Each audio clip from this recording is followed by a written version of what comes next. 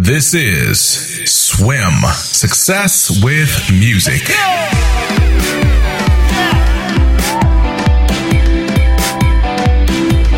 Yo, what's going on, music fam? This is Success with Music. I am Walt. I am your music coach, and this is a podcast for singers, songwriters, beat makers, music students. Listen, we are about the music life, and I appreciate you tuning in to Swim, Success with Music. And shout out to everyone who tunes in to our episodes and downloads our episodes on a regular basis. And I mentioned this before, we have listeners from all over the globe. And in particular, I want to shout out a listener from overseas in the UK. Her name is Hannah Ledwidge, and the reason why I'm bringing her up is Hannah is a producer, a musician, a multifaceted instrumentalist, and from time to time we like to take the opportunity to feature music from you, our listening audience. So today you're going to hear some music from Hannah Ledwidge. And Hannah runs a music production firm called Adlib Music. Adlib Music. You can hear more of her work at adlib-music.com. Yo, but for right now, let's check out a quick sample of Hannah's work.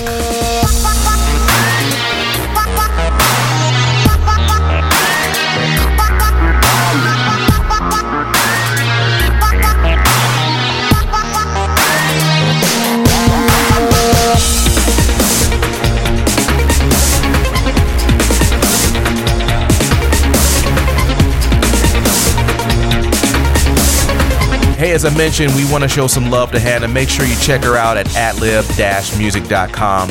If you happen to be a musician and you would like to have your music featured in the same way, reach out to us. Send us an email. You can send that to ask@successwithmusic.com, ask@successwithmusic.com, or you can go to our website. Our contact information is there. The website is successwithmusic.com. successwithmusic.com. All right. Hey, with that, I want to go ahead and move into our main topic of the day.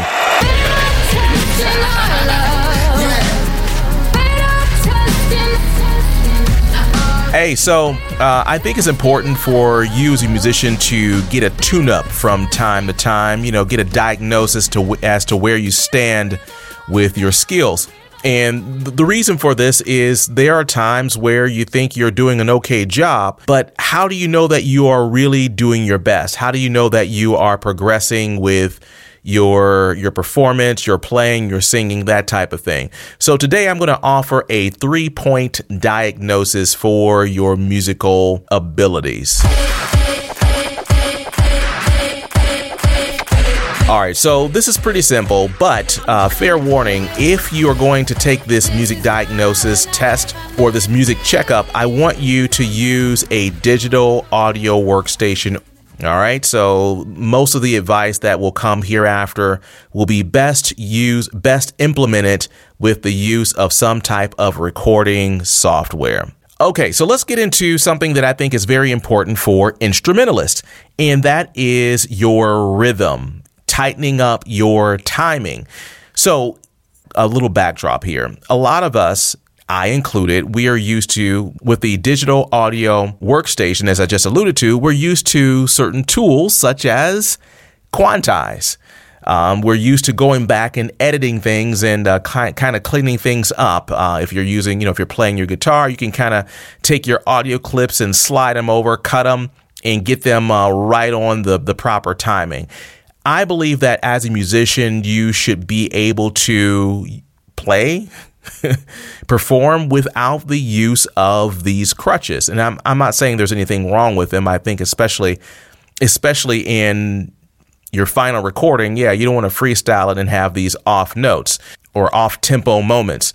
But when it comes to just playing and performing and just getting better at your craft, man, I think it's incredibly important to spend some time on tightening up your rhythm, your timing. And I don't care if you're a drummer, you're a pianist, you play the guitar. Timing is everything in music. So here's an exercise you should run through to get better with rhythm. Number one, go to your digital audio workstation and set up a metronome. And all you're going to do is hit record and play along with the metronome. Set your metronome obviously to the beats per minute that's appropriate for the piece, for the song that you're playing, and simply play the song into your recording software, but do not allow Quantize to be activated. Just freestyle it and go without any type of assistance. Now, as you go back, of course, take a look at how close you are to the proper timing. And if your software has it, and many of the programs will have this feature, turn on your grid system. Look for it in the timing area. There's a vertical grid system that exists in many software recording programs. Take a look at that and see how close you are to the actual beats within the song. I personally would recommend you start with 16th note divisions. And most of us, we're playing things that are most likely with those types of rhythms. Now, if you're playing some super fast, hardcore stuff, maybe you go out to 32nd notes.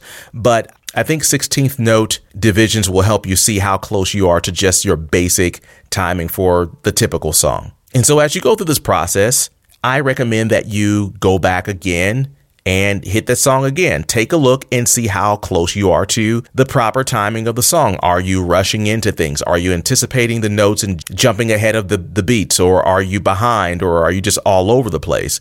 The point is, you're going to go through this exercise and monitor yourself, giving yourself a checkup, and to see if you can actually get better and better and better as you go through each repetition. So let's say you start to get better, you're nailing things, your timing is pretty legit. I then recommend that you take that same song, that same piece you've been going through this exercise with, and speed it up. I mean, increase the beats per minute or the tempo quite a bit. Make it very fast and play along, and then go back and review your work. Now, here's a bonus tip for getting better with timing. I recommend that you slow your song or your practice piece down substantially. I mean, like less than 60 beats per minute, ultra slow. I have found that it is actually tougher to keep time with a slower tempo. In fact, when I'm with my band, a lot of times when we have slow tracks that we're playing, we'll double the beats per minute in a song in order to kind of keep pace and keep up with those rhythm patterns in the slower song. So for instance, if the song is actually, let's say, 70 beats per minute, we'll set the metronome speed at 140. Because the slower the song gets, the tougher it is to anticipate those notes in between the quarter note pulses, if that makes sense. But for you in practice, how about you slow it down and in your mind start to develop that internal clock that will allow for you to be sweet with slower tempos. It's tough. And I find this to be especially true for drummers when they're doing their rolls and things like that. It's a pretty annoying kind of exercise, but I'm telling you that it will make you better overall in terms of rhythm. And the whole goal is for you to be able to play like a machine without the assistance of Quantize. All right, let's go on to the next tip here. And this next tip will be for vocalists. Now, here's how you can give yourself a checkup or go through a diagnosis. Same thing. Open up your software, open up your recording program, and I want you to try to choose a song or pick something that has a pretty big dynamic and melodic range. And for those of you who are not up on the music theory concepts here, and what I'm saying in simplicity is this: choose a piece that calls for soft and louder vocalizations. And also the same piece should offer note choices that range from low tones to high. Now, for those of you who are living in the U.S., I believe that our national anthem is actually a pretty good selection to go for, because it does offer these things, a good range of volume and a good range of notes. When you first start off with oh, say, can you, when you start off with that note, you're kind of low, like, oh, sure. But when you get to the very, very end, man, I mean, hopefully you can reach that note. You like my singing, by the way? So go back and listen to the track. Now, in this instance, what I want you to do is examine your pitch. Are you singing on key? No, go back and analyze each and every single note. For those notes that are very low in your register, where are you with those notes? Are you getting them? Are they full? The notes that are higher in your register, what do they sound like? So again, I want you to record your session and take it step by step, note for note, even go to a piano, guitar, or something to actually play along, play a note, maybe stop your software in the playback mode and just compare that note with the actual true note from a tuned instrument. See how close you are. So as you go back and listen to your recording, I want you to pay attention to how sharp or how flat you are as you sing these various notes. So for those of you who are not familiar with these terms, sharp means you're just a little higher in pitch than the note requires. Or if you're flat, you're just a little lower in pitch. And think of flat, and if this will help, think of flat being a deeper sound and sharp being a higher sound. So if you can think about that, and it won't be that drastic, of course, but if you're slightly deeper or lower than the note requires, you're flat. If you're slightly higher, you're sharp. Okay, so as you go back and listen to your vocals, find out what you're doing for your song that you chose. I have found that many vocalists usually err on one side or the other. In other words, they will have a collection of sharp notes or they will have a collection of flat notes. And I'm not saying you can't sing both sharp and flat. I just noticed that working with vocalists over time that they usually will err on one side or the other. Let me give you some insight about that, and you can do your own checkup on what's going on as you're singing. If you are sharp, going a little higher on some of your notes or a lot of your notes, I have found that as a vocalist, you may be pushing too hard. You may be trying too hard. In actuality, maybe you chose a song that is a little too high for your voice. So in order to get those higher notes, you just go crazy and you overshoot your notes. It's kind of like driving too fast on the freeway in the car and missing your exit. If you're just putting too much energy into something, singing in this instance, you can overdo it or wind up going sharp. So if you find yourself in that situation, think about a couple of things. Are you pushing too hard in terms of the air coming out of your diaphragm? Or have you simply selected a song that is above your range? That's something to think about. Now, let's deal with the opposite side of it. Let's say you're flat, you're under, just slightly under most of the notes. Chances are you're being tentative, you're shy, you're not really owning the melody. So if this is happening to you, I want you to think about whether you simply feel confident singing the song. This comes by not knowing the lyrics.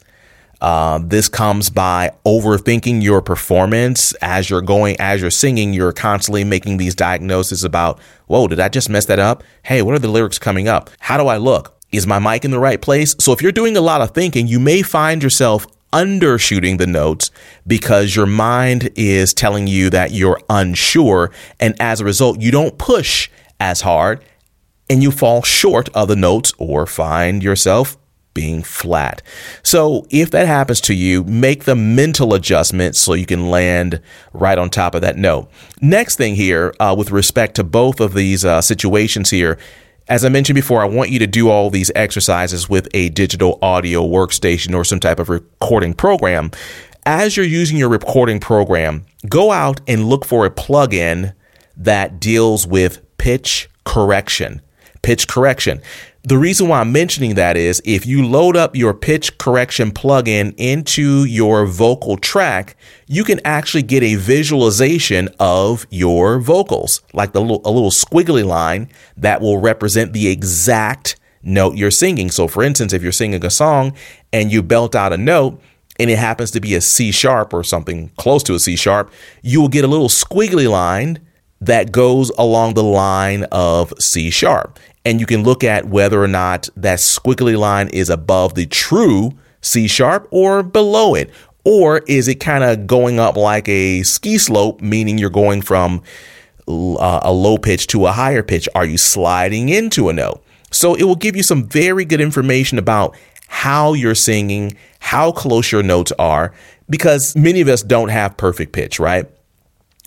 Meaning being able to know exactly what a note sounds like without the assistance of a tuned musical instrument. So there are times where you're thinking, yeah, I nailed that song. I was not off.